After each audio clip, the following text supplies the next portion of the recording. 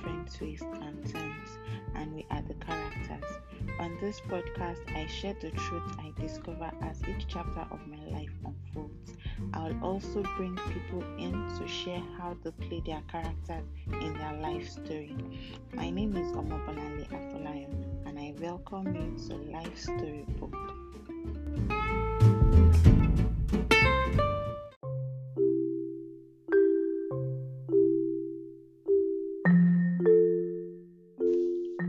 Welcome to another episode on Life Story Book. Today's topic is one that is solely based on personal experience, not facts and not figures. In fact, I'm not so good at providing facts and figures, except in cases where it's just lakram lapo. And today, I'm here to tell you have been doing it all wrong. Yeah, I know that's pretty rude, but you would understand as I delve into today's episode. Before I go on, I want to make a disclaimer, one that I apply to almost everything I do, and I realized I had not been including it on this podcast. I am a Christian and a shameless one. I believe in God and all that He represents, and I usually relate everything that happens to me to my walk with Christ. And today would not be an exception, as I'll be sharing my thoughts based on my walk with Christ, and I would also be sharing some scriptures. I was meditating about a particular issue God brought to my attention last week when He said to me, "Bola, you have been doing it all wrong." There was a phase where what you were doing was acceptable because you were a baby then and didn't know better. Now you are more mature, and I am saying you had been doing it all wrong. Of course, I was taken aback, and the events that followed that conversation opened my eyes to my mistakes, and I am well on my way to making changes. I have an almost 6-year-old daughter, and I can tell you that what she did as an infant, I cannot accept them from her now. I overlooked those things because she didn't know any better, and now that she is older, I can tell her in love that those things are not acceptable, and I would expect her to make certain changes in her life. And I figured the cycle continues through our life, and that is just the same way God relates to us. We outgrow things, we outgrow shoes, dresses, we outgrow attitudes, we outgrow people, we outgrow so many things.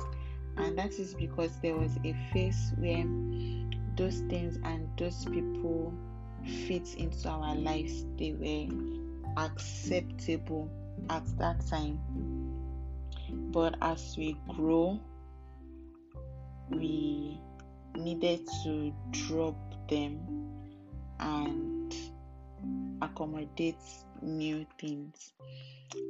Now, it's not because those things are entirely wrong, but because they are wrong for us at that phase that we are now. And that is why we need to constantly check our lives for those things that were once acceptable, but now they are no longer acceptable. Some of those things were foundational. They were strictly meant to give us a foundation we need to build on. Now let us delve into the Bible as I round up. 1 Peter 2 verse 2 says, we should desire the pure spiritual milk of the Word of God like newborns, because it is what we need to grow. As a mom, there was a time all I could give my daughter was breast milk, and for moms that are unable to breastfeed, they give their babies formula. It's similar to breast milk. And just like you cannot introduce eba to a day old, a week old baby. That is how, for a phase in our lives, all we need is that milk. But as a grown up now, I cannot depend on milk to survive. In fact, I'm lactose intolerant, so it is not something I can live on. Like, this is what I would feed on in the morning, in the afternoon, in the night. This is what I'll feed on tomorrow. This is what I'll feed on next tomorrow. I've outgrown that stage where all the nutrients I need are contained in the milk. And really, medically, it is advised that you introduce semi-solids to your babies when they are 6 months old, not before they are 6 months old. And that is another phase in that child's life entirely. Hebrews 5:12-14 then says that these people should have become teachers. The writer was referring to a set of people that they had been taught, but at that stage they were supposed to have been teachers themselves, but at that phase they were still drinking milk. They were still teaching them things that they had learned over the years that they themselves should be teaching others. And it continues to say that everyone who lives on milk is unskilled.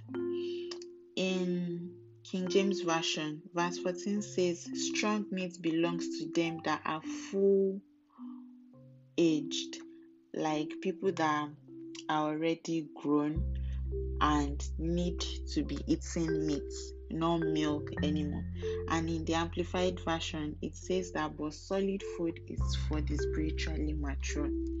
Yes, milk was acceptable yesterday, but today you should be tearing meat and cracking bones. You have been doing it all wrong, like I mentioned earlier, not because you are wrong, but because you are at the stage of eating solids. You are at that stage of cracking bones, but you have chosen to live on milk. And that is where I'll just end today's episode. You are at that phase where you should start eating meat, cracking bones, and totally off milk. And you should realize that with God's leading and with all the signs showing around you, I'm one that believes in signs.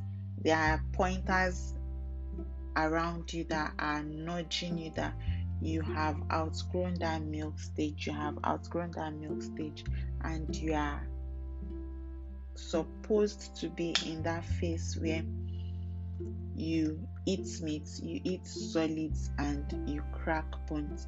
And I'm praying to God that it would help each and every one of us see those things that we have outgrown, that we are still holding on to, and help us begin to retrace our steps and do things the right way. Don't forget to share this with your friends, with your families, with your foes, with your colleagues.